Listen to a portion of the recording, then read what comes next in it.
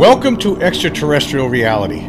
Today we're going to talk about a short 24-minute film that was released by the United States Air Force in 1997, basically as a supplement to a report that they released in that same year called the Roswell Report, Case Closed.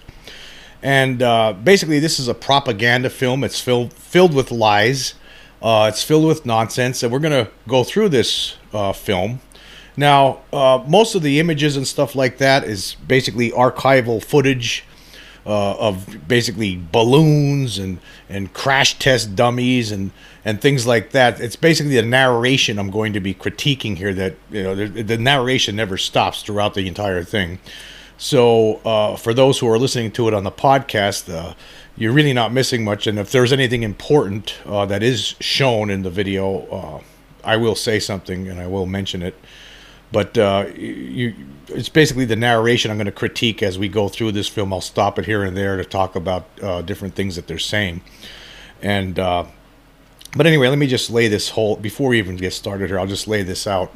Now, by the early 1990s, there were a lot of different people who had stepped forward and said that, they were witnesses, basically. There were a lot of first-hand, second-hand, and even some third-hand witnesses to the events that unfolded in the summer, in July of 1947, in Roswell and in the desert outside of Roswell. And with regard to the crashed saucer, there was something that crashed in Roswell, outside of Roswell in 1947. There's no question about it. There's just so many witnesses. There's hundreds of first and second-hand witnesses that have been interviewed by different UFO researchers throughout the years, and so by the early 1990s, I mean, this was, everyone was talking about it. It started in 1978, but basically Jesse Marcel Sr.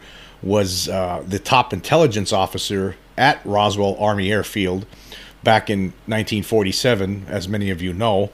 And he was the one who first stepped forward. He told the late UFO researcher Stanton Friedman about what he saw, and he saw wreckage that he said was not from this world.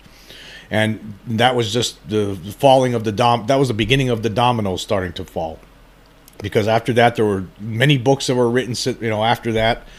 And many different witnesses had stepped forward to tell their part of the story. And when you put all the pieces together, there's a story there.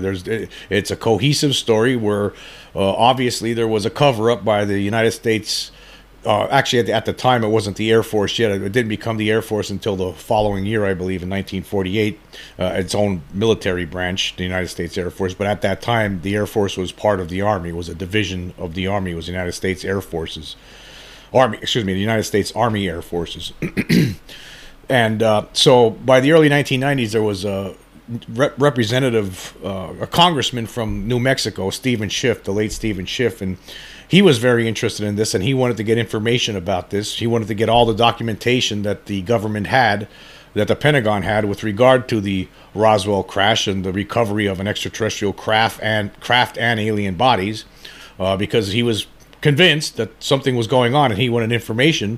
And so he requested this stuff, and the Air Force came out with a book in 1994. They released a big voluminous report called the Roswell Report, Fact versus Fiction in the New Mexico Desert. And basically that book is what explained, according to the Air Force, that what really happened in Roswell was a top secret balloon called as part of this project called Project Mogul. So basically what happened is this. In 1947, the United States Army Air Forces initially stated that they had recovered a flying disc. And then about 5 hours later, on that same day, they said, no, it was just a weather balloon. And then in 1994, they said, no, it wasn't just any old weather balloon. It was a balloon from this thing called, as part of this program called Project Mogul, right? And that people were just, they made a mistake. Now, in that 1994 report, they didn't say anything about alien bodies, or they didn't try to provide any explanation for that. Although there were many different people who reported this. There were many different witnesses. A lot of witnesses, by the way, talked about all of this stuff. So a lot of them were deathbed confessions.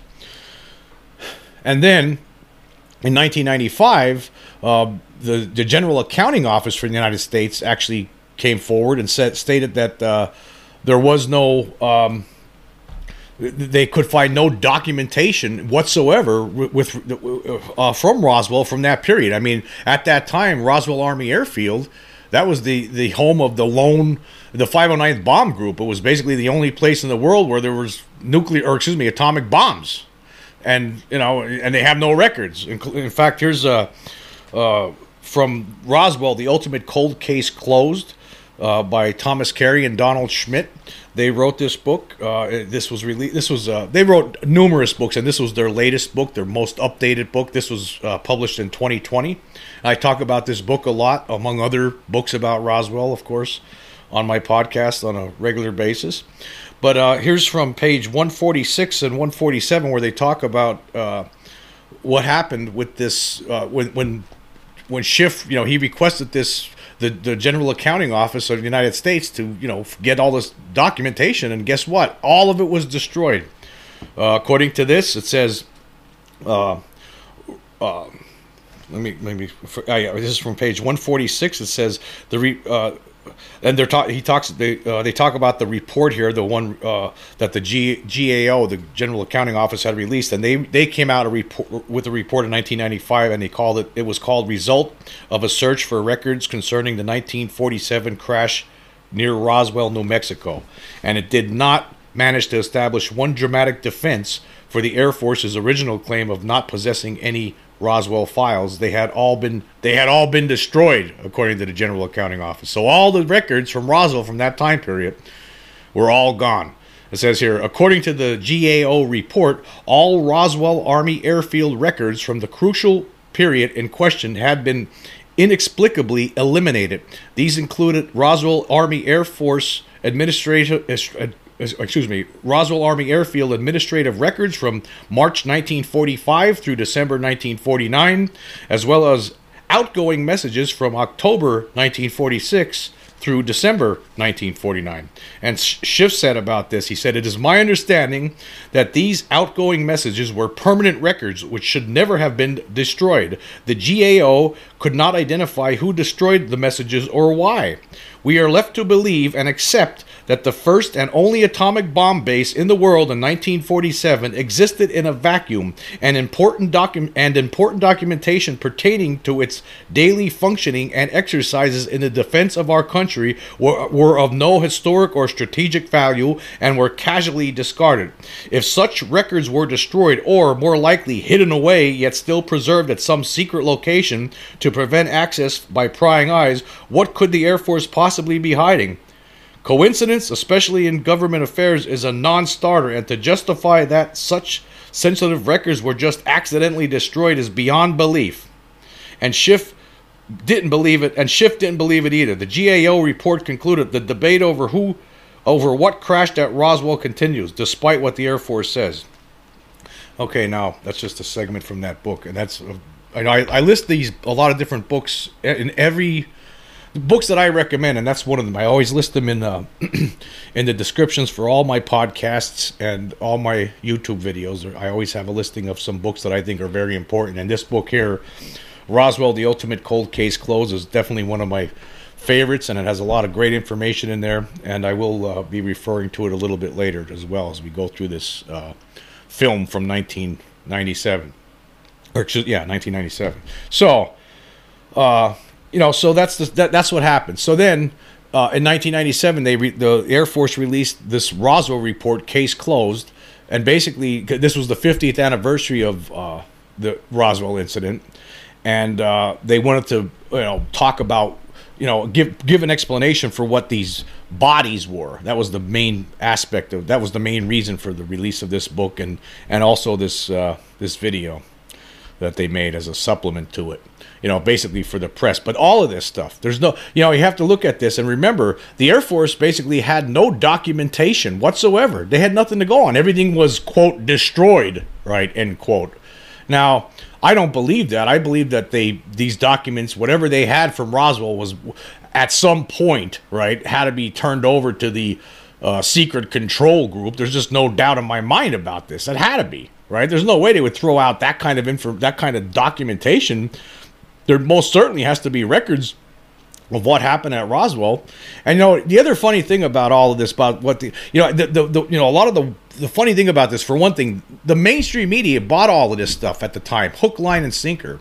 When in 1997, when this book came out, this Roswell report, Case Closed, when the Air Force released that document, they gave me. I was working at a newspaper here, a local newspaper in this area where I live right now, and I was able to get a copy of it for free. I actually still have it, and I'm going to talk about that a little bit more later on. But and the mainstream media, they just bought it hook, line, and sinker, and then everyone just moved on. But it's so ridiculous. They didn't even, the Air Force had no witnesses. They had no witnesses on their side whatsoever. There was one guy that they had. He's really not a witness. He was this one guy, Charles B. Moore, which I'll talk about a little later. This one guy who worked on Project Mogul, they had him, and he just was towing their line for them, obviously, making some stuff up. And I'll explain that later on too. But they didn't have any witnesses on their side, and there's hundreds of these other witnesses on the other side that say, no, something crashed there. It wasn't a balloon. There's no way it was a balloon. I mean, by this point in the 90s, Jesse Marcel Sr., who was the first guy to step forward, he was dead. He died in the mid 80s. So by this time he was already gone. But he made statements. His son Jesse Marcel Jr.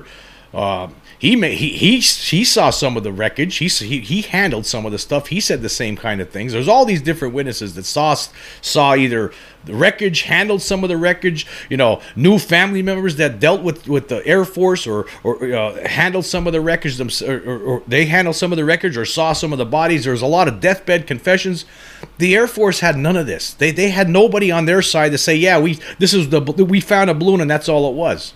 And again, Jesse Marcel was the top intelligence officer at the Roswell Army Air Base, and he said, when he was interviewed in the late 70s, early 80s, he said on several different interviews that it was whatever he handled was not of this earth.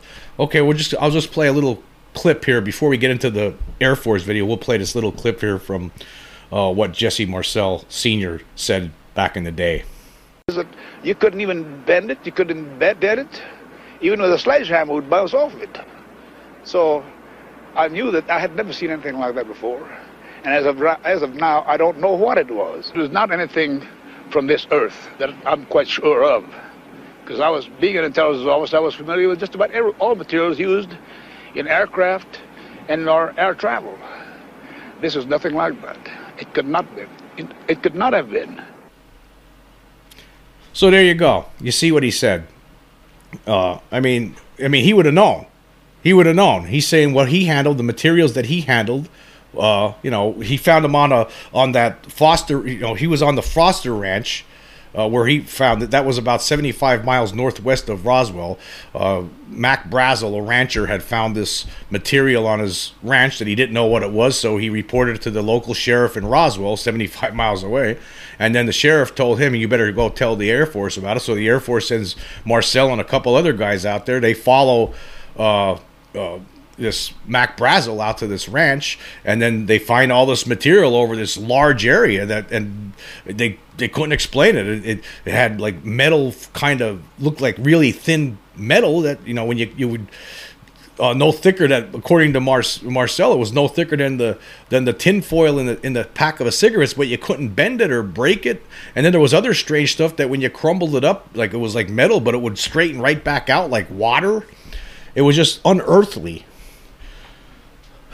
So, but the Air Force tries to make everyone believe that it was Project Mogul, this balloons, these weather-like balloons for this Project Mogul. For this, basically, it was used to spy on the Soviet Union to see if they were testing atomic bombs. They would send these balloons up in the air as part of Project Mogul, and they would have a radio device on it, and they would try to capture signals from the Soviet Union that would tell them that, they have an atomic bomb. They've come up with their own atomic bomb now.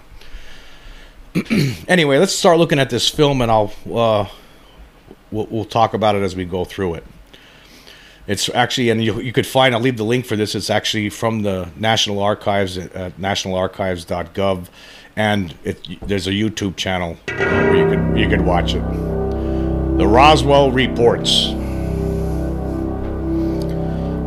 An event, popularly known as the Roswell Incident, has recently been the subject of intense interest by both the media and a curious general public.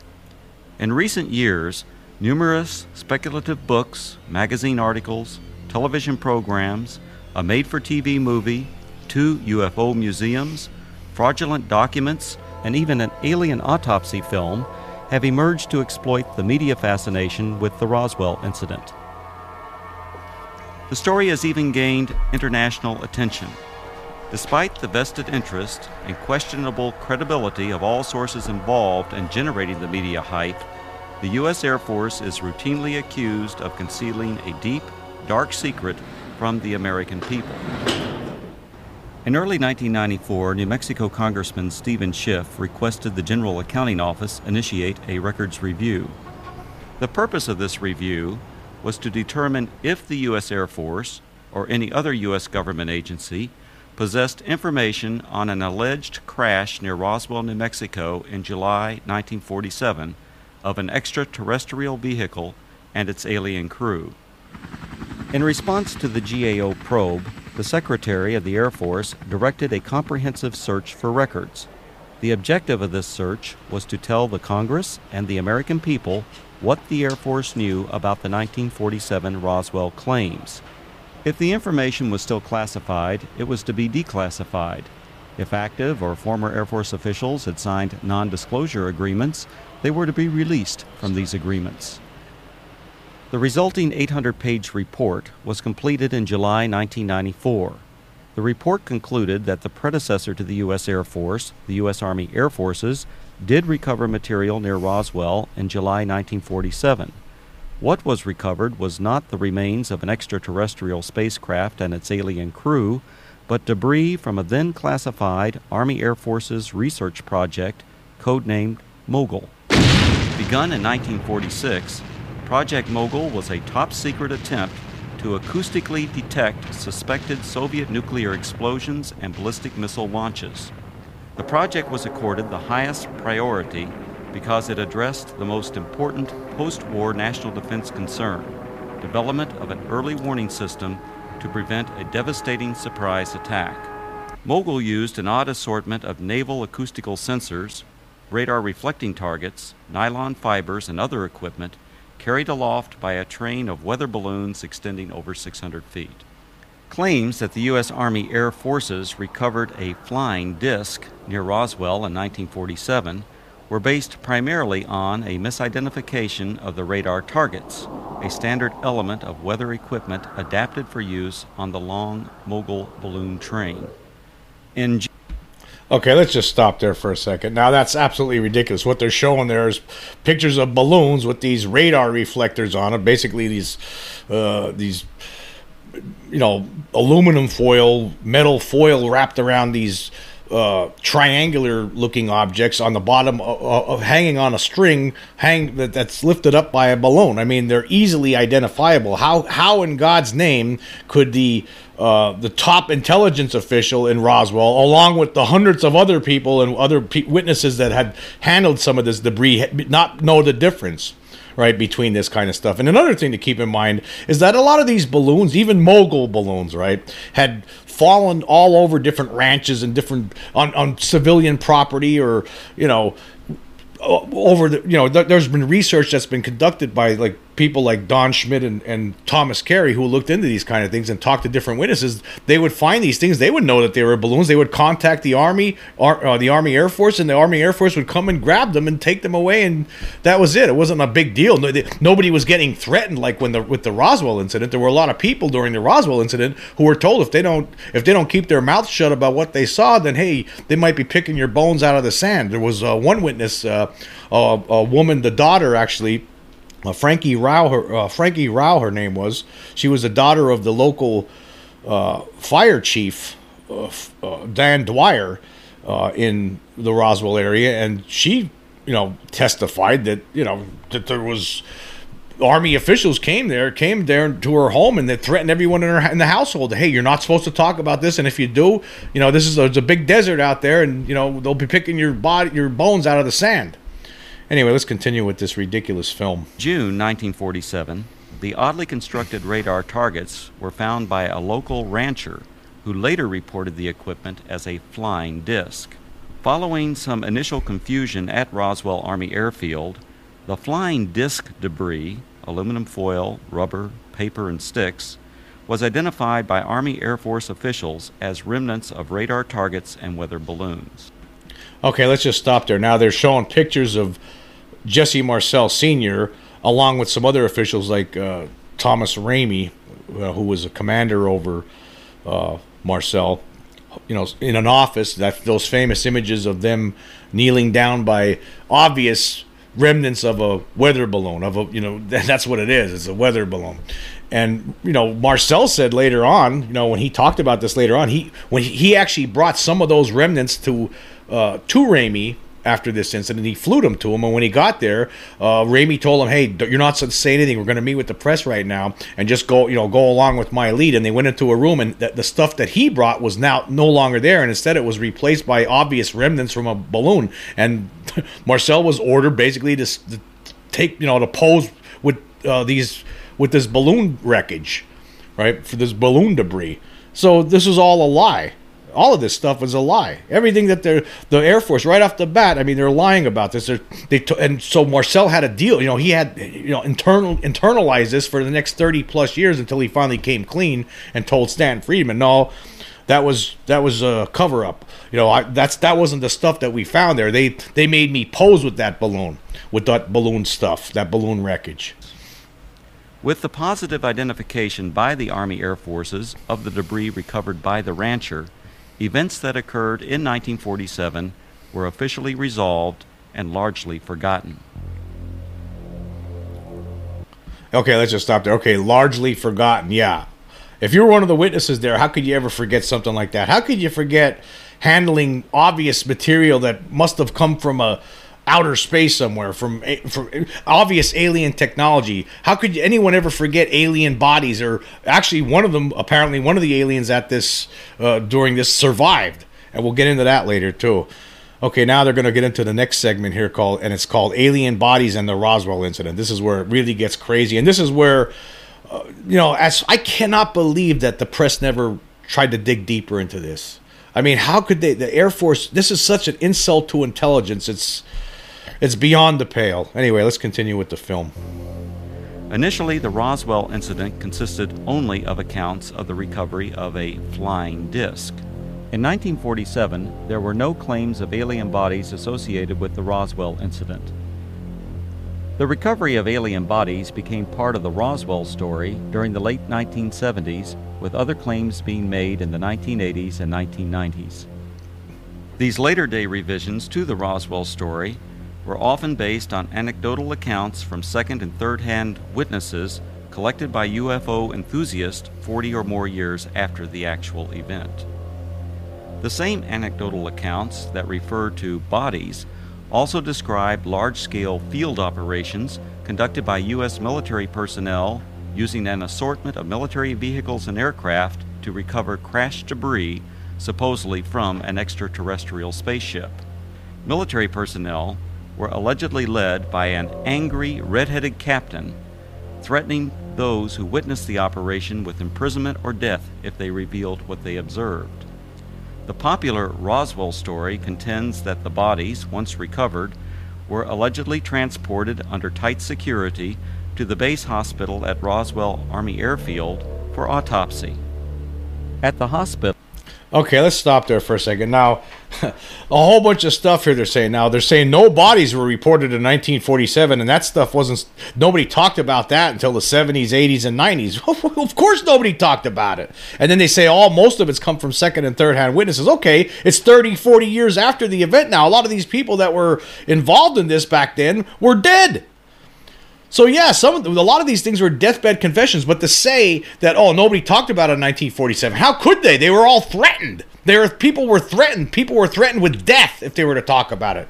So this is so, and the Air Force, they never offered any evidence. That there's no evidence in any of these books, right, that shows that, oh no, none of this stuff that these people say happened. They have no witnesses. They have no documentation because it's either destroyed or hidden, probably hidden with the secret control group or Majestic 12, whatever. It's unbelievable. And yeah, there were people that said that there was this red-headed captain that was yelling at people. There was the mortician Glenn Dennis who said somebody yelled at him that with red hair and threatened him. And I believe actually Frankie Rao might have been the same guy.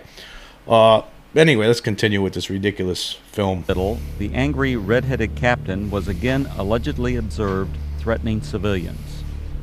Following the purported autopsies, the alien bodies were supposedly transported to Wright Field, Ohio, now Wright-Patterson Air Force Base, for further processing and storage.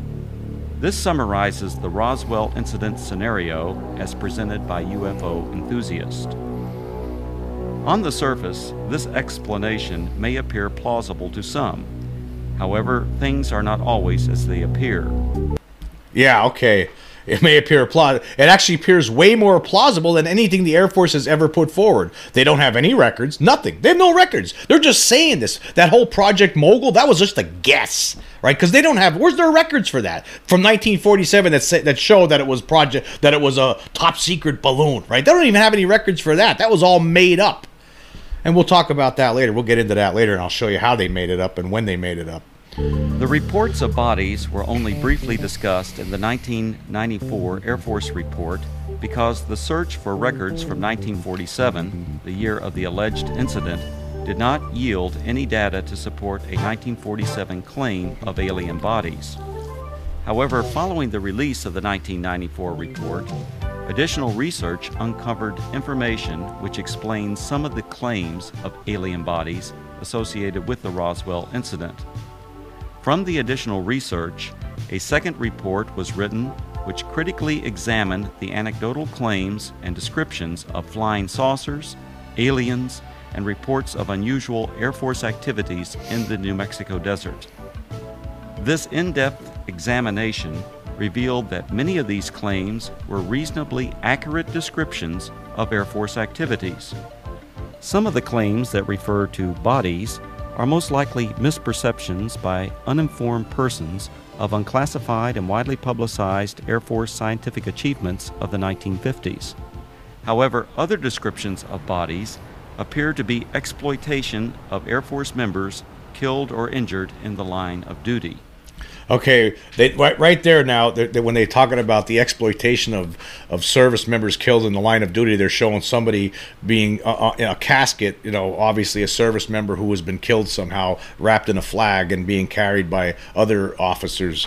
Okay, now that's just something to try to make people feel terrible. Okay, now so they're trying to basically tell you in this video and also in their book that they released that year that what people were seeing were they're going to get into it deeper here, but in addition to dummies, some of the things that people saw were actually people who were injured, like pilots and stuff who were injured and their faces were all swollen up or something after a crash, and they mistook them for aliens, which is absolutely absurd. In fact, and the one case they're talking about here happened in 1959, which is 12 years after the event. And as for the anthropomorphic dummies that they try to say people saw, right?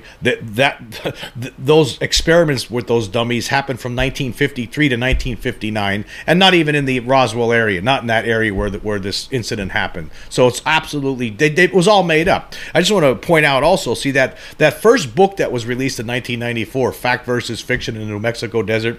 It was written by Richard Weaver, who, according to Stan Friedman, was a disinformation agent for the government, and Captain James McAndrew. Now, James McAndrew he put this second book together in 1997. He was the one who collected all the information for this. He just dreamed this up, just like the Air Force dreamed up that Project Mogul excuse, right?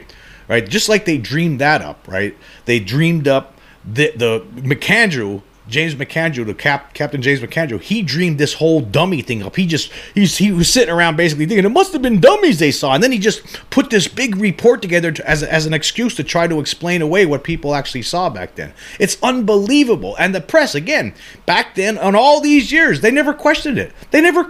It's unreal. Anyway, let's continue with this ridiculous film.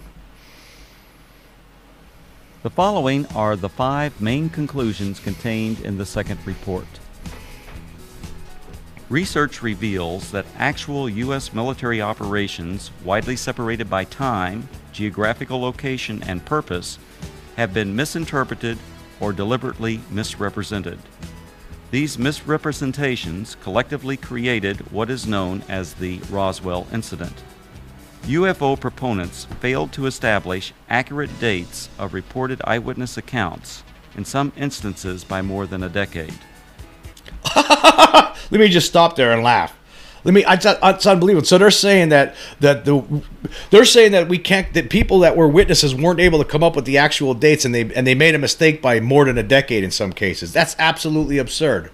How could anybody possibly believe that? But the press let them get away with it. Anyway, let's continue. In addition, they erroneously linked all these accounts to the actual 1947 recovery of Project Mogul equipment. Eventually, these misrepresentations transformed a series of verifiable Air Force activities into what some have described as the extraterrestrial event of the millennium. Reports of aliens in the New Mexico desert were actually anthropomorphic test dummies that were carried aloft by Air Force high-altitude research balloons. Critical examination of alleged alien sightings consistently matched the physical characteristics of these dummies, as well as where and how they were used.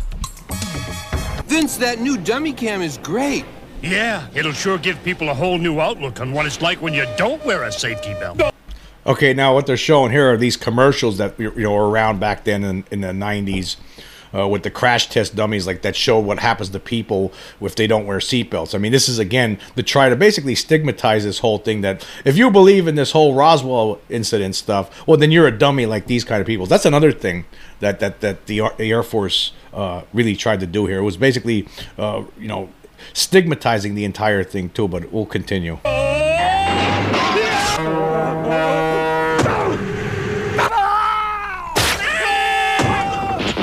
I think they'll get the picture. You could learn a lot from a dummy. Buckle your safety belt. Anthropomorphic dummies, also known as crash test dummies, are today easily identifiable and are even stars of their own successful auto safety advertising campaign. However, during the 1950s, public awareness was still decades away for these important scientific tools. From 1953 to 1959, anthropomorphic dummies were used by the U.S. Air Force Aeromedical Laboratory in projects High Dive and Excelsior. The project's main objective was to study methods for returning a pilot or astronaut safely to Earth by parachute if forced to eject at extremely high altitudes. For these tests, dummies were transported up to 98,000 feet by high-altitude balloons.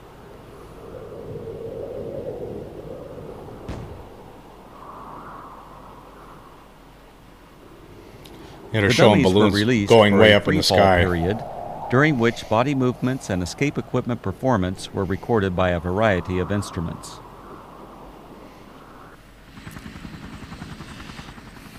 Many of the dummies landed outside the confines of military reservations and were regularly observed by local civilians.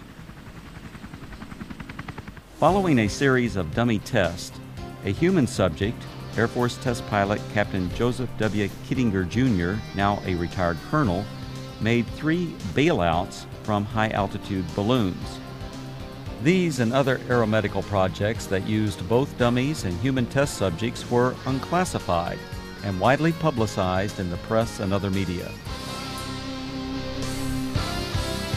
Okay, let's just stop here for a second. This is absolutely absurd. I mean, we just think about what they're saying here. So, the Roswell incident happened in 1947. But people made a mistake and what they're remembering dummies that they saw falling from the sky. They look like mannequins, and mannequins were around a long time, right? That's what they look like. They're easily identifiable, right? Easily identifiable.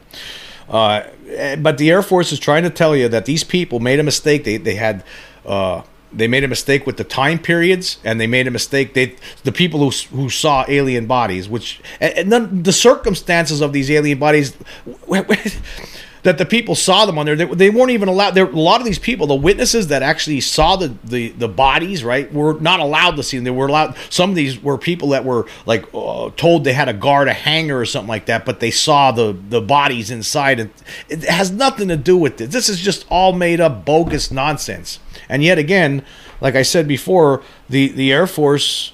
Well, here's what I just want to make clear here too. There's something I don't think I said here. You know, I think by 1997, this was completely out of the hands of the Air Force. I don't believe that the Air Force has anything to, especially by that point, you know, that was 50 years out of the Roswell incident. The Air Force, the Army, I don't think any of those branches of the United States government had anything to do anymore with what happened with aliens, with recovering alien craft or alien bodies. I think that's the secret control group. Majestic 12, whatever it's called, who knows, right? There has to be a secret control group that's in charge. And so by that point, 1994, 1997, right, the Air Force, they had nothing. They didn't have any information. Somebody in the Air Force, you know, obviously was embarrassed by all the stories that were being told about what happened in the 40s, and they felt like they needed to do something. Or who knows? Maybe the secret control group told somebody in the Air Force to do something, to come up with some sort of an excuse to make the media go away and make, you know. But again, this is such an insult to intelligence. How can anybody believe any of this stuff that they're talking about here?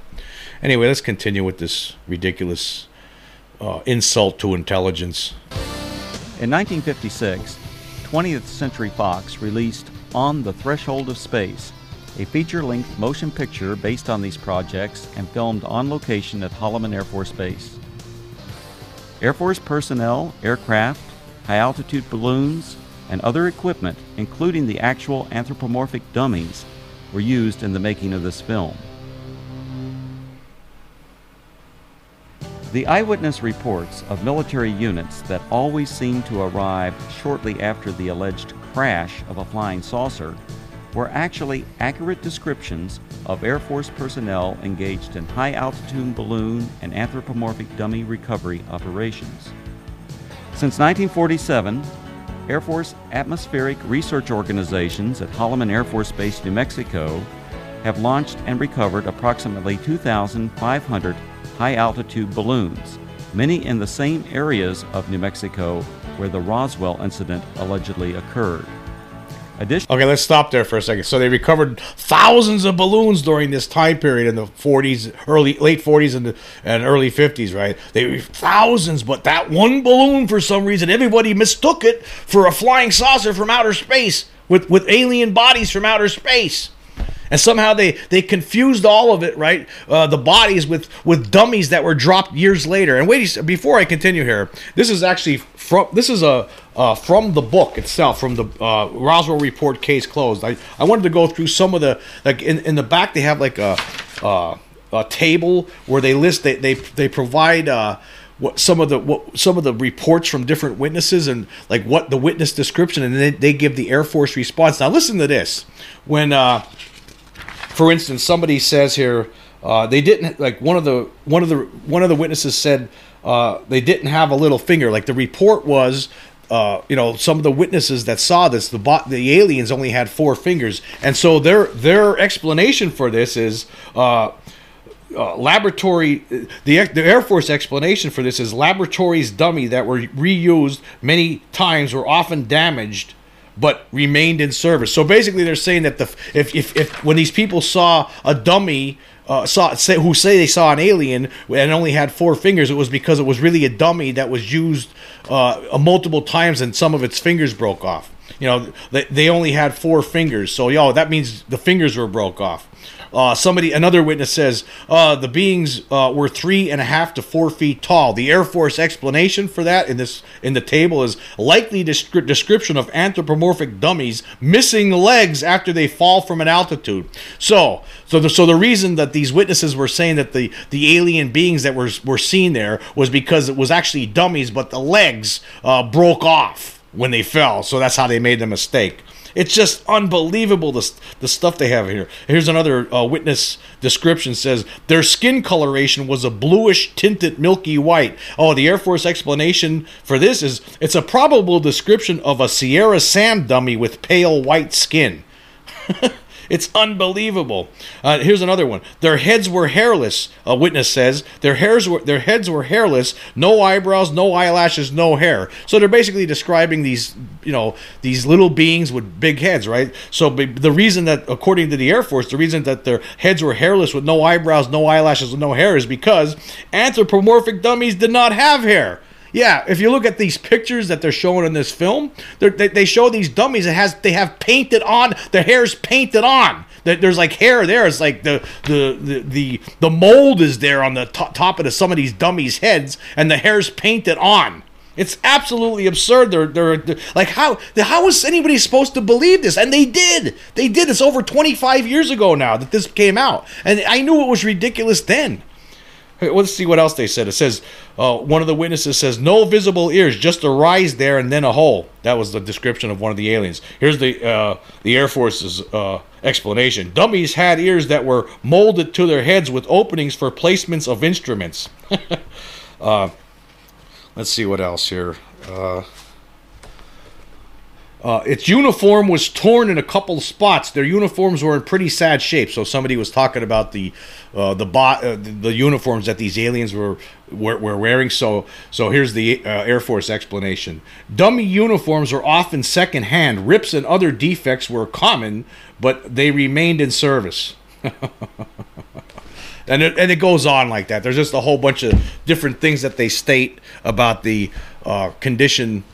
But it's just so absurd. You see how, and yet again, the press never questioned it. They just, they published a story. There was articles in the New York Times at the time. There was reports on, CNN, and they just went along with this, and they never questioned it. I mean, they did bring people on TV at the time, from what I remember, that were ufologists complaining about it, like Stanton Friedman, saying that this is all bogus. But there was no major news outlet ever did anything, because they never do. They never investigate UFOs. They never investigate the Pentagon's lies when it comes to this, right? They never do.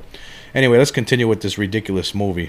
Additionally, the equipment, vehicles, and procedures used by the Holloman Air Force Base Balloon Branch, the unit that conducted most of the launches, are the same as that described by the reputed witnesses who claimed they saw the recovery of the flying saucer and alien crew.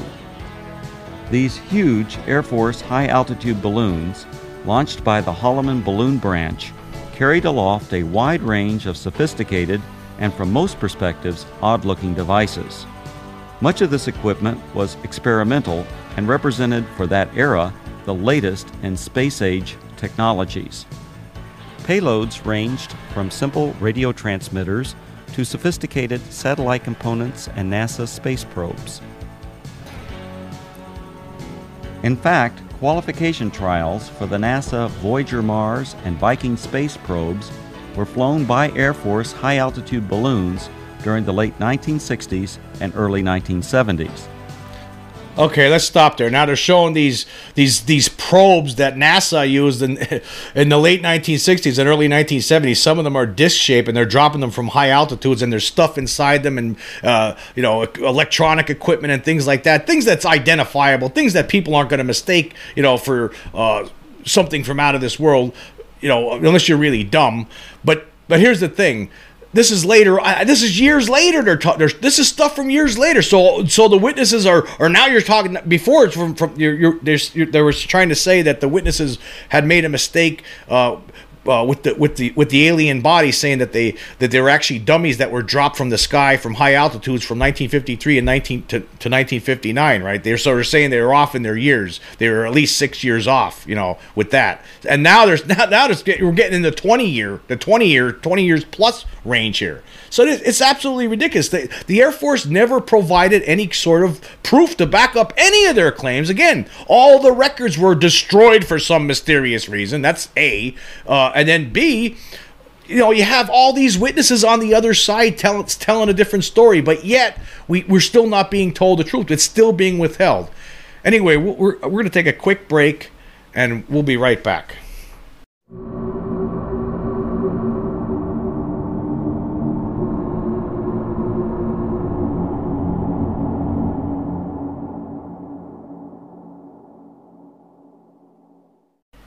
Okay, we are back, and we are going to continue with this ridiculous film. And they're talking about the stuff that was dropped over things that were dropped from high altitudes, equipment that was dropped from high altitudes 20 years or plus later after the Roswell incident that people might have made a mistake about. It has nothing to do with Roswell. Because the Air Force have nothing. They don't even have any records to look at to prove their case, to prove their mogul case. They have nothing, absolutely nothing. They have nothing to prove their mogul case with the balloons, right? They have nothing to prove the anthropomorphic dummy stuff. That's actually ridiculous. That was just something that this McAndrew made up. He had to come up with something. He was actually ordered to come up with an excuse for alien bodies, so he brainstormed and he come up with how about anthropomorphic dummies that we dropped 10 years later, 10 years after the event. We'll just say that these people are really stupid, right? We'll just tell everyone that they're really dumb and they just mistook. They saw dummies like in 1956 or something. It really wasn't 1947, and they just got their times mixed up. These people, we'll just say everybody, all these Roswell witnesses are a bunch of stupid morons. We'll just tell the press that, and they'll buy it, because they always do. They listen to everything we say, and guess what? It worked. Anyway, let's continue.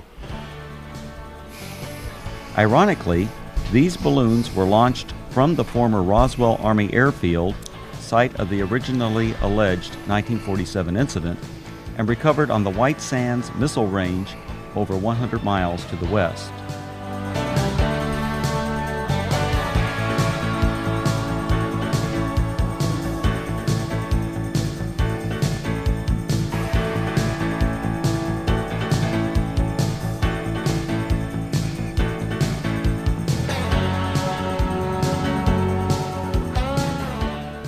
Recovering the balloon payloads was essential for accomplishing the scientific objectives of the high-altitude balloon program. The primary high-altitude balloon recovery areas were and still are located at predetermined sites throughout Arizona, West Texas, and New Mexico, including the area surrounding Roswell. To retrieve the equipment many miles from Holloman Air Force Base, recovery personnel operated a variety of aircraft and vehicles. The exact vehicles described by the witnesses as having been present at the crashed flying saucer sites. To expedite these operations, the recovery crews tracked the balloons optically, electronically, and from aircraft which directed ground vehicles to the impact areas.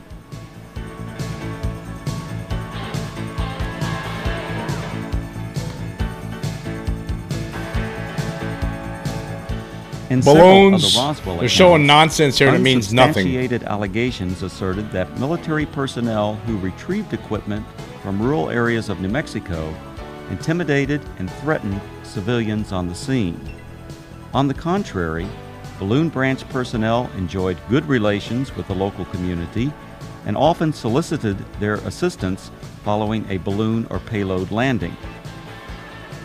In the course of their activities, recovery personnel rented or borrowed tractors, bulldozers, snowmobiles, and even pack mules from local residents. Okay, so let's stop there. So they're showing, like, when they drop stuff from the sky, the local residents they had a good relationship with the balloon recovery teams, right? Okay, then Then, so they don't. Again, they're not offering anything to back up what they're trying to say that happened in Roswell. There's no, just because, okay, yeah, I'm sure balloon recovery teams had good relations with civilians. Why wouldn't they? Right? They're balloon recovery teams. So they go to an area in some where they drop some materials from high altitude, and they go pick it up, and it's so no big deal, right? Because it's only balloons. But for whatever reason in Roswell, there were people that said they were threatened. So they're just saying, "Oh, that never happens. That just never happens." Well, but they have all these witnesses that said it happened. They said they were threatened. There's a whole bunch of them. It's not just one or two. It's like a whole bunch of them that said this. They were threatened, right? So again, the Air Force has no proof. They just said, "Yeah, balloon recovery teams. They're all nice. They all got along. So we don't know what they're talking about." That doesn't prove anything. Yeah, there's more proof that civilians in the Roswell area that were witnesses to this were being threatened than they were not, because why would anybody say that if it wasn't true? All these people, why would they say that if it wasn't true? And then the Air Force's excuse here in 1997 is all these balloon recovery team experts. They had a good relationship with civilians. Oh, I'm sure they did. Why wouldn't they? Because they're just balloon recovery teams. This was not because what happened at Roswell in 1947. It was not a balloon. It was some kind of a flying saucer that had beings that weren't humans on it. Again, it's just so absurd. It's just, this whole thing is such an insult to intelligence. Anyway, let's continue with this ridiculous film. The payloads, parachutes, balloons, and circling chase aircraft often draw crowds of curious onlookers from the local community. In fact, so many civilians are often present at balloon or payload landing sites, the scenes were once described by balloon branch personnel as being like the circus coming to town. Okay, it's like the circus coming to town, right? Nobody's. Why would anybody need to be threatened if it's only balloons? So nobody was threatened. It was like the circus coming to town. Everyone got along with each other. This is unbelievable. It's unbelievable that this is the lie we're living under. I mean, there's a lot of people out there. You'll find a lot of YouTube videos out there of people who retell the Roswell story, but it's always the skeptical version, the Air Force side of the story. It was just a balloon and they all made a mistake. It's so wrong. It's such a lie. The Air Force, they lied about. They made this terrible excuse for whatever reason, I guess to cover their butts, because they didn't like the way they were being portrayed in a lot of documentaries and books, throughout the 80s into the 90s. So they come up with this nonsense, to fool the American people, to fool the world, to fool everyone, to fool the mainstream media. The mainstream media, what a bunch of dunces. Anyway, let's continue. Here's what it looked like this afternoon, floating from east to west over town. Okay. Just so right now, so they're showing a balloon floating through the sky. It's an obvious big balloon floating through the sky, and it has a payload on it. And this is a news report from Phoenix, Arizona in 1985 that they're showing. And people at the time, obviously, maybe they were wondering what it was. It's just a balloon with a payload. So the Air Force is showing this in this little documentary to show, people see how easy people make a mistake. They just didn't know what it was. They didn't think it was a flying saucer from outer space. It's obviously a balloon. Anyway, let's look at this. It was way up there, all right. Some 25 miles over our heads, the Air Force later told me. The giant helium-filled balloon eventually collapsed, falling to Earth like 1,000 pounds of cellophane, landing on the Gila Indian Reservation southwest of Phoenix. A short while later, we spotted this, a large parachute, perhaps 100 feet across. Dangling beneath it was some sort of a silver box that made a rather hard landing. This is what had been attached to that balloon, we would later find out. There were no markings on it, no way at all of telling what it was. Yeah, it's just a obvious man-made contraption of metal and equipment and electronic equipment that containing junk. I mean, anybody who would see this would know that this is just man-made. I mean, it's not like, how could anybody mistake something like this? This is not what people like Jesse Marcel was talking about, right? This is not the people who saw, the actual witnesses to the Roswell event weren't talking about things like this. A payload with a metal box filled with equipment and other objects. It's just nonsense. It's all nonsense. The Air Force, they really had, again, what they come out with these books, this propaganda film, right? It's such a giant joke. It's incredible. Anyway, let's continue. Then the Air Force pulled up. Excuse me, we don't mean to be too nosy, but about 1 million people in Phoenix are dying to know. What is it? What is it? Yeah. This is a scientific payload that was launched from Holloman Air Force Base in New Mexico. How far are we? About 400 miles? Okay, it went up to approximately 125,000 feet in the air, carried aloft by an 11 million cubic foot balloon. So there you have it, an Air Force experiment to gather information on gases in the upper atmosphere. Thank goodness it was one of ours. Len Clements, News Center 10. In addition to high-altitude balloons, the Holloman Balloon Branch also launched low-altitude tethered balloons. These tethered balloons may have inspired at least one account of an alien craft associated with the Roswell incident. In a popular book, the authors present a drawing of a crashed spaceship, allegedly given to them by an anonymous witness. When this drawing is compared to a photograph of an experimental tethered balloon flown at Holloman Air Force Base in March 1965, okay, again, let's stop there. Okay, 1965, there's a difference here. 1947, 1965. 1947, to me, let me do my math, that's 18 years. We're talking about a difference here of 18 years, okay? And okay, this object, this balloon that they show floating around that looks like a triangle, right? Again, that's not what they're talking about in 1947. For one thing, most of the witnesses that saw a craft, right, most of the first and second hand witnesses that saw the crashed craft, the bigger piece, the piece that crashed near close to Roswell, just north of Roswell, about 40 miles north of Roswell, most of those witnesses said this thing was saucer shaped. So the one drawing that was in this book, The Truth About the UFO Crash in Roswell, which was from one of the witnesses, was similar, almost like a triangular type thing. And they're trying to say that this was actually in 1965. They were sending up balloons that were triangular shaped. So that's where this person made a mistake between that's what they really saw. But we're talking about 1947 here. That's a difference of 18 years. Anyway, continuing. Are undeniable.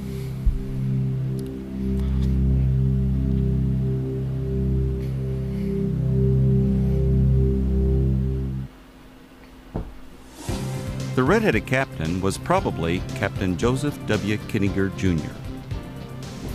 Captain Kittinger served as... Again, let's stop there. Now, they're saying that the red-headed captain that was screaming at people and threatening them in Roswell in 1947 was probably this Kittinger guy, okay? They have no proof. They have nothing to back it up. They didn't have anybody. There's no evidence to this whatsoever. None. They're just, again, they're making stuff. They're making it up on the go. They're just making they're saying whatever they can just to try to make people and the press believe that nothing happened in Roswell in 1947. It was just this a secret balloon.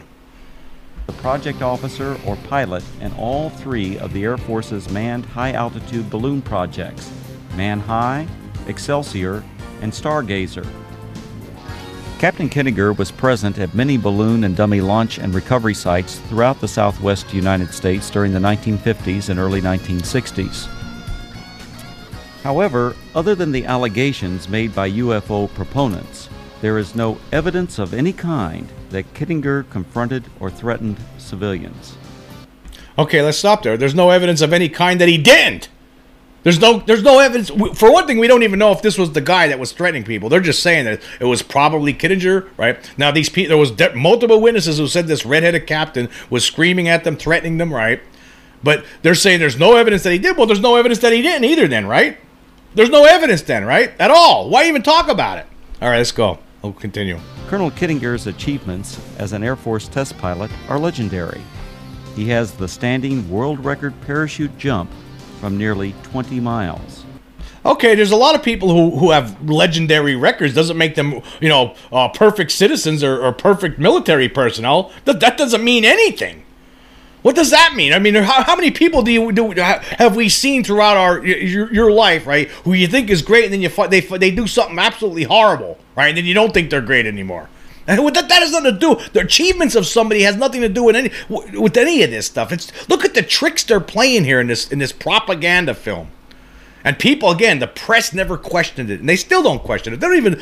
Who knows if the press even paid attention to this film back then? Did they even read the report back then? They probably just read the 1-page release that talked about dummies and nonsense.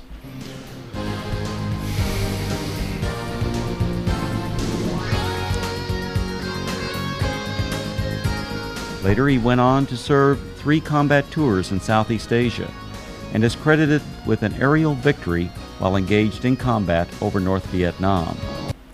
Okay, fantastic. Again, what does that have to do with anything else? It has nothing to do with this. That has nothing to do with anything.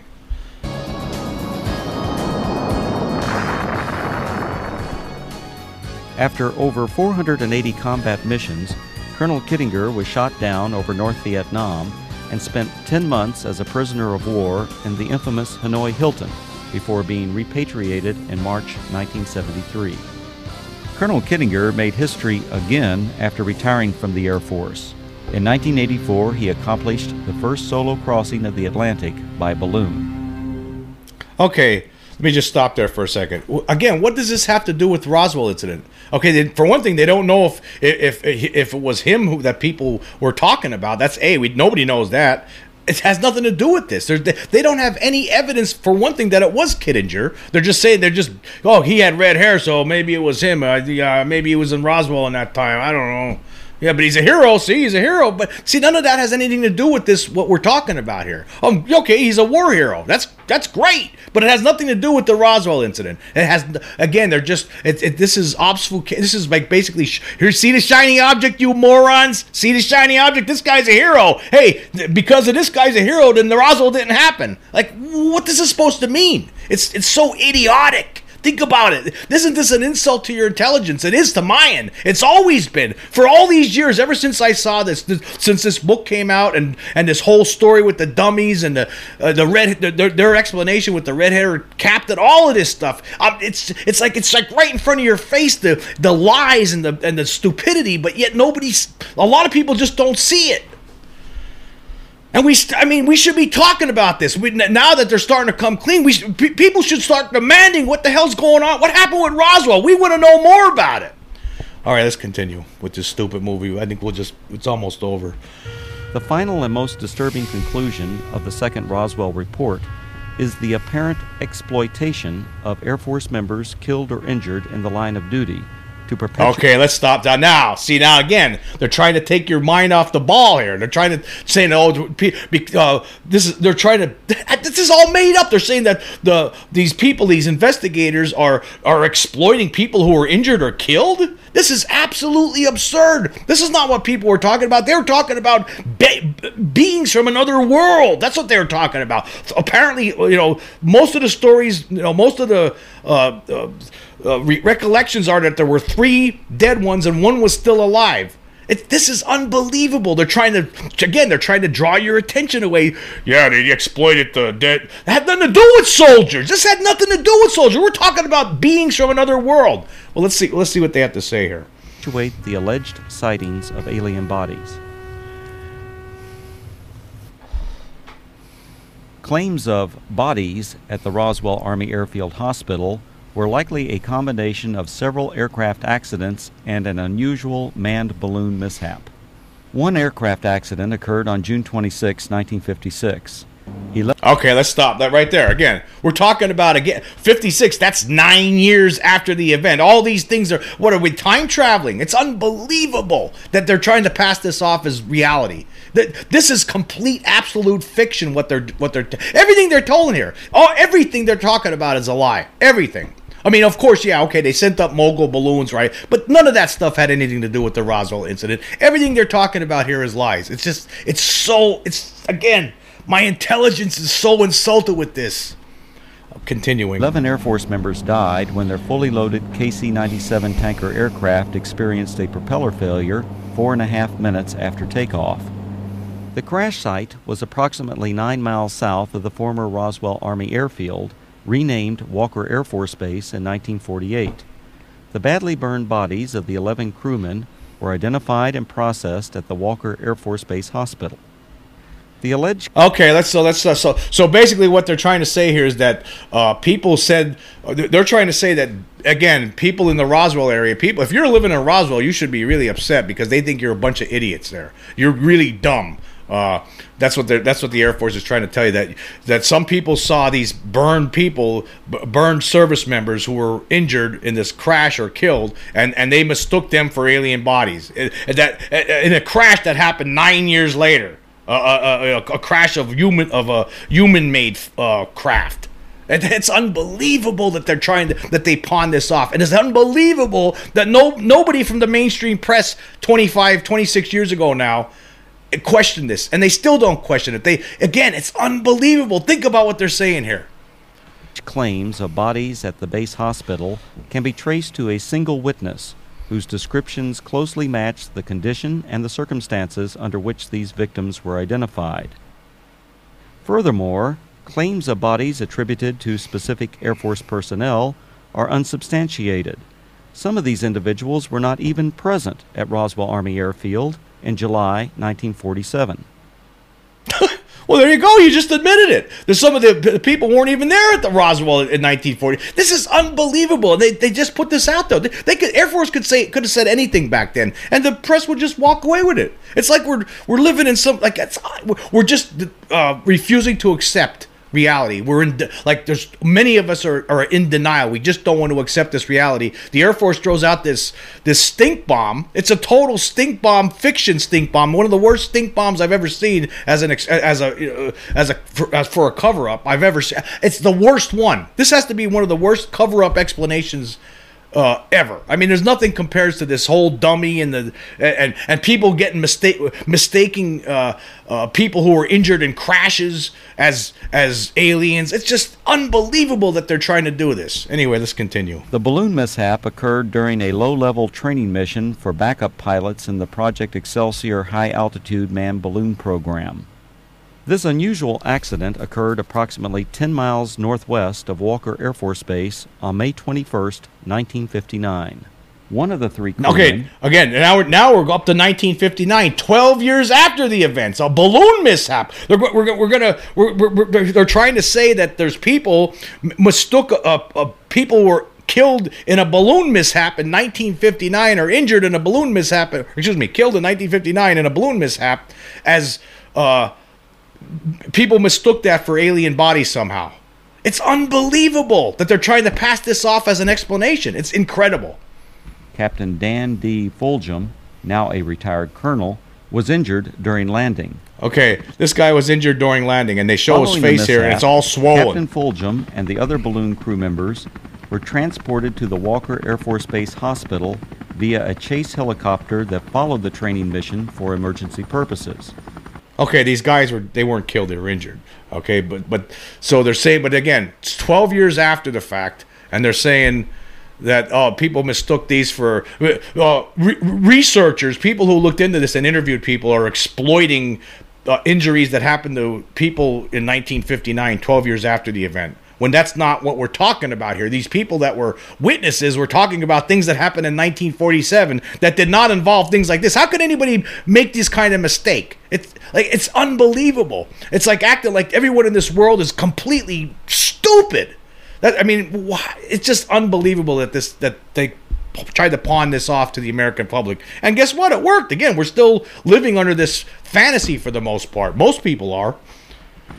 Upon arrival at the highly secure Strategic Air Command base, the balloon crew was met by armed Air Force security personnel who remained with the crew until their identities were confirmed.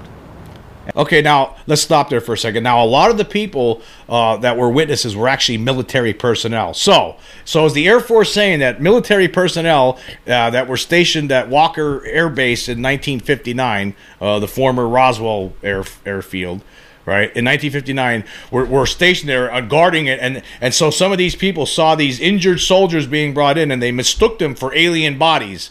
And then somehow, when the Roswell story broke in the late 70s, their memories, hey, I remember that. Now there was, I remember alien. I guess those guys that they were bringing in were actually alien bodies. No. That's not what's that's. There's nobody's that stupid. They would have known what was going on. There would have been no cover up at the time regarding something like that. Nobody would have been threatened over. Hey, don't say nothing about those injured soldiers. Don't say nothing. It's unbelievable that they again. It's unbelievable that they tried to pawn this off to the American public. As the Excelsior project officer and instructor pilot for this mission, the red-headed Captain Kittinger accompanied the balloon crew to the hospital. Oh, here we go. Kittinger again. Now, he was there at this scene, I guess. He was accompanied. So I guess when, again, it doesn't make any sense. But it does because, again, the Air Force could say anything and the media will just, yeah, whatever, okay. We won't question it. We won't investigate. We're not going to say that it's absurd when it really is. At the Walker Air Force Base Hospital, Kittinger and Fulghum were apparently observed by individuals who later related this unusual incident. Elements of this actual event now appear to be part of the Roswell story. Captain Fulghum was treated for an injury that caused his head to swell beyond its normal size. The injury, described as a traumatic hematoma, was not serious. On a specially arranged flight several days after the accident, Fulghum returned to Wright-Patterson Air Force Base, Ohio, where he made a complete recovery. Okay. When I was a kid, I got hit in the head with a stick, right? Some other kids, some bad kids start throwing rocks and sticks at me and my one buddy down at the park, and one of the sticks hit me in the eye, and my face looked like that too, right? Nobody mistakes a black eye, a swollen eye, for an alien being. I mean, what are they trying to say here? This is unreal that they think that people are so stupid that they're mistaking people who were injured in a balloon mishap for alien beings. It's absolutely absurd. All right, let's finish this off. I think it's almost done here. Yeah. Fulghum went on to distinguish himself as a test parachutist and physiologist for the space program. He later flew F-4s in Southeast Asia, adding to his combat record as a fighter pilot during the Korean War. When critically examined, the Roswell incident is exposed as a conglomeration of many events, including aircraft accidents that occurred over several decades. Misidentification of anthropomorphic dummies and experimental balloon-launched devices, combined with Air Force balloon operations portrayed as mysterious flying saucer and alien recovery teams, transformed verifiable events into what is now known as the Roswell incident. The U.S. Air Force and its predecessors have been the unsurpassed innovators in aerospace technology. Legendary Air Force leaders throughout this century have used technological advances to establish the U.S. Air Force as a premier military service.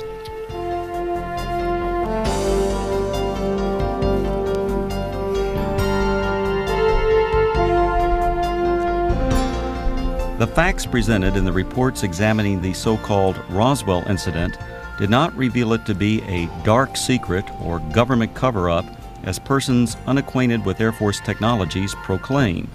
Instead, these studies identified a collection of events that exemplify the technological leadership, dedication to duty, and continuing noble sacrifices of the men and women of the United States Air Force.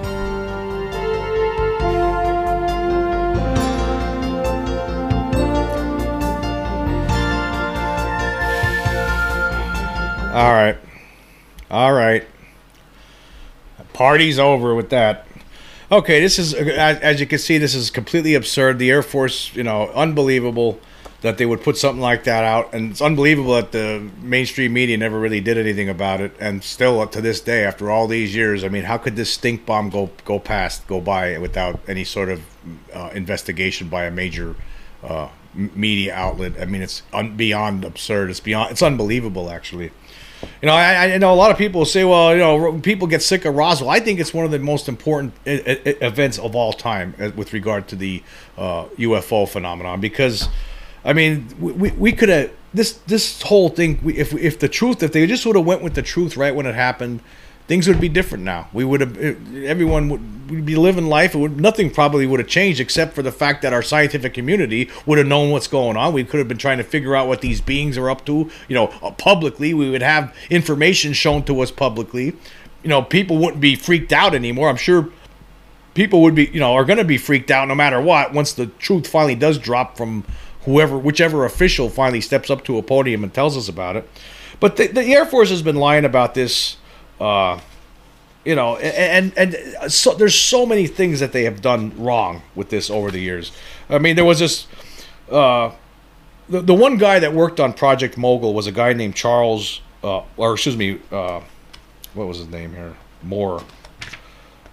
Charles B. Moore, yeah. Charles B. Moore, the man, and this is from Roswell, the Ultimate Cold Case Closed by Donald Schmidt and Thomas Carey.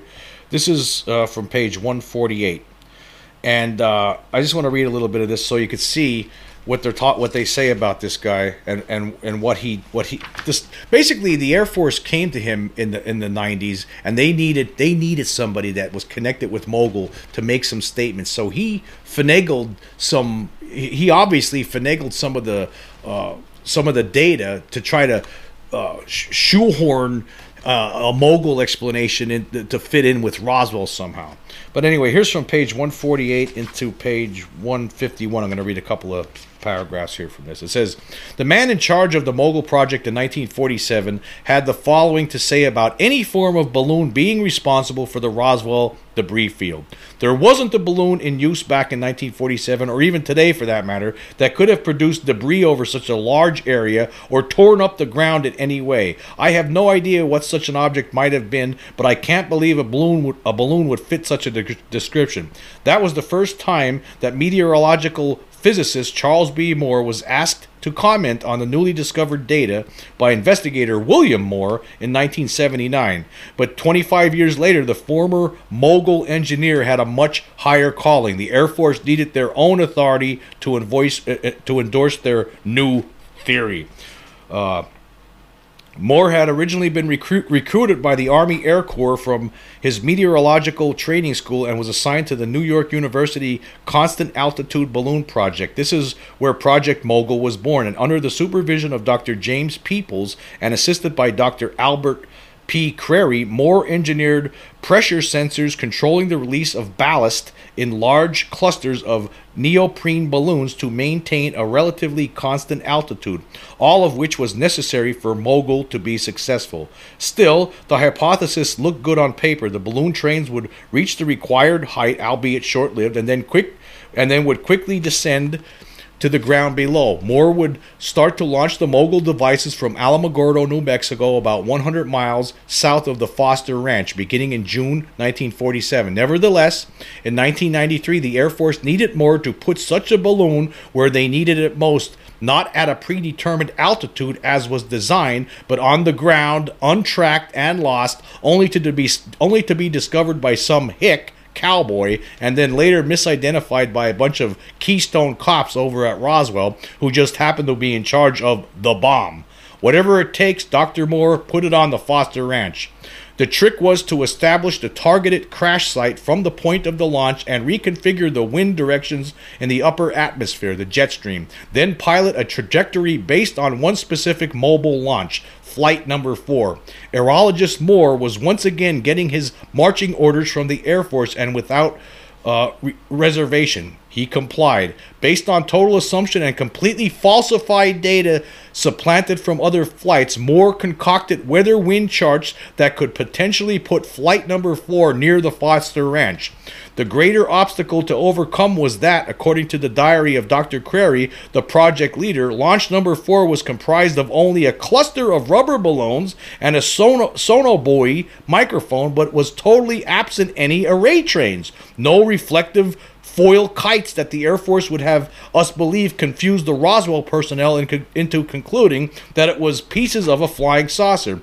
And to further discredit Moore's claims in support of the Air Force's Mogul report, there remains absolutely no flight data for Number 4. There is no launch time indicated, no ground trajectory, and no recovery site specified. The only documentation still available in Crary's log entry, which read as follows: June 4th, Wednesday, out to La Rosa Range and fired charges between 00 and 06 the a.m. No Mogul balloon flights again on accounts of clouds. Flew regular sonobuoy up. In cluster of balloons in cluster of balloons and had good luck on receiver on ground but poor on plane. Out with Thompson PM, shot changes from 1800 to 2400. And what this means is the launch site in Alamogordo was 85 miles from the Foster Ranch, and Moore had to create a flight course to fit on the Air Force's model, fill in the gap with no duration time, no ground observation, and no recovery. In other words, falsify the data. It was standard practice in 1947, as it still is today, that when balloons are released into the atmosphere with special equipment in need of outside retrieval, they carry special identification tags, not only offering a small reward, but also return instructions and handling warnings if necessary. The Mogul balloons carried multiple identification tags, yet not one was ever recovered at the debris field location. Even if we are to believe the unbelievable, any one of these tags would have revealed to Marcel or any of the other people, right, that investigated this, and hundreds of other servicemen at Roswell, that it was simply a balloon. The balloon and train pictured in General Ramey's office identified to the press as the very balloon recovered from the Foster Ranch is not a Mogul balloon. The cellophane tape used to assemble the foil kites with cutesy floral designs that Moore claimed were misidentified by the witnesses as strange hieroglyphic-like symbology on the true wreckage was said to be manufactured by a toy store called Merrick in New York City. No such company existed in 1947. Okay, so I'm going to end it right there. Again, this book is so awesome. I highly recommend it if you're interested in the Roswell situation, or Roswell incident. But, you know, the other thing this book has, there's a lot of different witnesses that they talk about. There were a lot of deathbed confessions.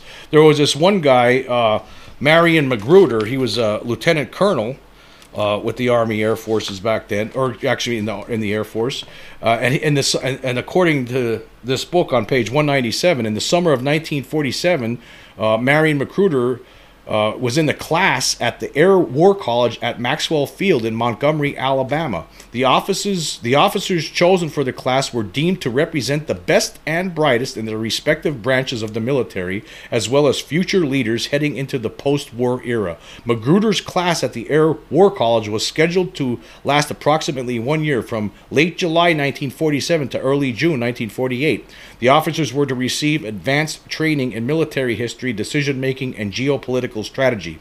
In early 1948, all the class members were flown up to Wright Air Force Base, the new U.S. Air Force designation in Dayton, Ohio. Their opinion was desired on a matter of utmost urgency and importance. Not knowing what to expect, the curious officers were led into a room where they were told about the recovery to Wright Field the previous summer of an extraterrestrial spaceship that had crashed near the town of Roswell, New Mexico. Most of the officers had not been aware of the crash and were startled when some strange wreckage they could not identify was brought out for them to examine. The real shocker, however, was yet to come. After everyone had a chance to examine and handle the wreckage, they were taken into another room. There, they were shown something that would haunt Marion Magruder for the rest of his life. While lying on his deathbed almost 50 years later, Black Mac recalled again his brief encounter with the live alien he had witnessed that one time at Wright Air Force Base with his Air War College class. The class had been told that it was a survivor from the Roswell crash. Magruder's son Mike had heard the story before, but this telling was meant for his granddaughter Natalie, who was there with her father.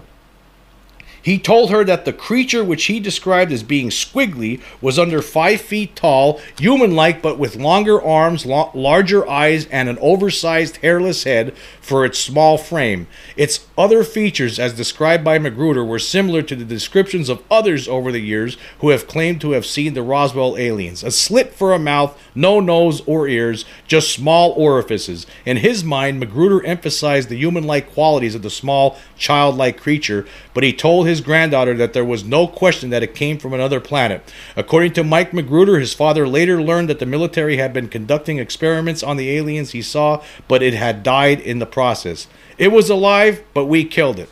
So there you go. I mean, that's just one of many different deathbed confessions of different that people made. And one of the most famous ones was from Walter Haut.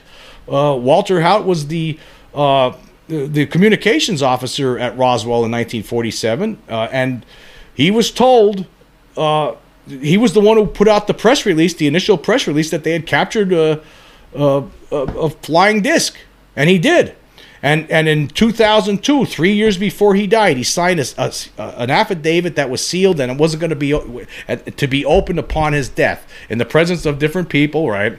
And he signed this affidavit, and he told what he knew, right? And this is what we'll go through the affidavit right now. Here is the sealed affidavit of Walter G. Haut. My name is Walter G. Haut. I was born on June 2nd, 1922. My address is 1405 West 7th Street, Roswell, New Mexico. I am retired. In July 1947, I was stationed at the Roswell Army Air Base in Roswell, New Mexico, serving as the Base Public Information Officer. I had spent the 4th of July weekend, Saturday the 5th and Sunday the 6th, at my private residence about 10 miles north of the base, which was located south of town. I was aware that someone had reported the remains of a downed vehicle by mid-morning after my return to duty at the base on Monday, July 7th. I was aware that Major Jesse A. Marcel, head of intelligence, was sent by the base commander, Colonel William Blanchard, to investigate. By late in the afternoon that same day, I would learn that additional civilian reports came in regarding a second site just north of Roswell. I would spend the better part of the day attending to my regular duties, hearing little, if anything, more.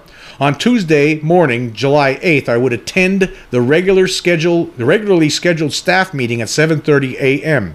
Besides Blanchard, Marcel, Counterintelligence Corps Captain Sheridan Cavett, Colonel James I. Hopkins, the operations officer, Lieutenant Colonel Ulysses Nero, the supply officer, and from Carswell Air Force Field in Fort Worth, Texas, Blanchard's boss, Brigadier General Roger Ramey, and his chief of staff, Colonel Thomas J. DuBose, were also in attendance. The main topic of discussion was reported by Marcel and Cavett regarding an extensive debris field in Lincoln County, approximately 75 miles northwest of Roswell. A preliminary briefing was provided by Blanchard about the second site, approximately 40 miles north of town. Samples of wreckage were passed around a table. It was unlike any material I had or have ever seen in my life. Pieces which resembled metal foil, paper thin yet extremely strong, and pieces with unusual markings along their length were handled from man to man, each voicing their opinion. No one was able to identify the crash debris. One of the main concerns discussed at the meeting was whether we should go public or not with the discovery. General Ramey proposed a plan which I believe originated from his bosses at the Pentagon. Attention needed to be diverted from the more important site north of town by acknowledging the other location. Too many civilians were already involved and the press already was informed. I was not completely informed how this would be accomplished. At approximately 9:30 a.m., Colonel Blanchard phoned my office and dictated the press release of having in our possession a flying disc coming from a ranch northwest of Roswell, and Marcel flying the material to higher headquarters. I was to deliver the news release to radio stations KGFL and KSWS and newspapers The Daily Record and The Morning Dispatch. By the time the news release hit the wire services, my office was inundated with phone calls from around the world. Messages stacked up on my desk, and rather than deal with the media concern, Colonel Blanchard suggested that I go home and hide out. Before leaving the base, Colonel Blanchard took me personally to Building 84, aka Hangar P3, a B-29 hangar located on the east side of the tarmac. Upon first approaching the building, I observed that it was under heavy guard, both outside and inside. Once inside, I was permitted from a safe distance to first observe the object just recovered north of town. It was approximately 12 to 15 feet in length, not quite as wide, about 6 feet high, and more of an egg shape. Lighting was poor, but its surface did appear metallic. No windows, portholes, wings, tail section, or landing gear were visible. Also from a distance, I was able to see a couple of bodies under a canvas tarpaulin. Only the heads extended beyond the covering, and I was not able to make out any features. The heads did appear larger than normal, and the contour of the canvas suggested the size of a 10-year-old child. At a later date in Blanchard's office, he would extend his arm about 4 feet above the floor to indicate the height. I was informed of a temporary morgue set up to accommodate the recovered bodies. I was informed that the wreckage was not radioactive. Upon his return from Fort Worth, Major Marcel described to me taking pieces of the wreckage to General Ramey's office and after returning from a map room, finding the remains of a weather balloon and radar kite substituted while he was out of the room. Marcel was very upset over this situation. We would not discuss it again. I would be allowed to make at least one visit to one of the recovery sites during the military cleanup. I would return to the base with some of the wreckage, which I would display in my office. I was aware 2 separate teams would return to each site months later for periodic searches for any remaining evidence. I am convinced that what I personally observed was some type of craft and its crew from outer space. I have not been paid nor given anything of value to make this statement, and it is true to the best of my recollection. Signed, Walter G. Haut, December 26th, 2002. So there you go. That's Walter Haut. There you go. He saw the material. He saw the bodies. He knew it. He knew it. And this is just one of many witnesses. He was just one of many witnesses. He didn't want to reveal that. He would talk. He would say during his lifetime, like in different interviews, that there was a cover up and stuff, but he never got into it. And then he wanted to tell the world what he knew, but he wanted to wait till after he passed on. And he was of sound mind, or he was examined by doctors before he signed this statement. And you can see this statement. He knew what he was talking about. Of course, debunkers don't want to believe it. Even that would pass in court. He signed this affidavit. That would serve as evidence. And all these deathbed confessions that you can find in this book that I keep talking about, Roswell, the Ultimate Cold Case Closed. There's just so much evidence against the Air Force's explanation. It doesn't make any sense. But this, that film is to me, it's an insult to intelligence, an absolute insult to intelligence. Anyway. Thanks a lot for listening to me today. It was a pretty long show, and to all my podcast listeners, I want to say, if you like my show and you enjoy you like what you're listening to, you like the subjects I talk about, if you're on Spotify, I would appreciate if you would, give me a favorable vote. There's people who don't like my show, obviously. I some of the things I say on here, I'm getting some people angry. So they downvote me. They give me bad votes, even though every single day I keep gaining in followers. On Spotify alone, I'm at over 2,300 followers right now. And every day it gets bigger and bigger, and I really appreciate that. And I thank everyone for following me on Spotify. But I would appreciate it also if you like what I'm doing and you like this kind of stuff I'm doing. I don't ask for a lot. I'm not some guy out here, hey, give me money or anything like that. I don't do that kind of stuff, do I? I just want to, spread the message. I want people to wake up to the reality, and I'm just, I'm interested in this too. As you can tell, I'm very, very interested in this. So if you like the show and you enjoy it, please give me a good vote on Spotify. I would appreciate it very much. So until next time.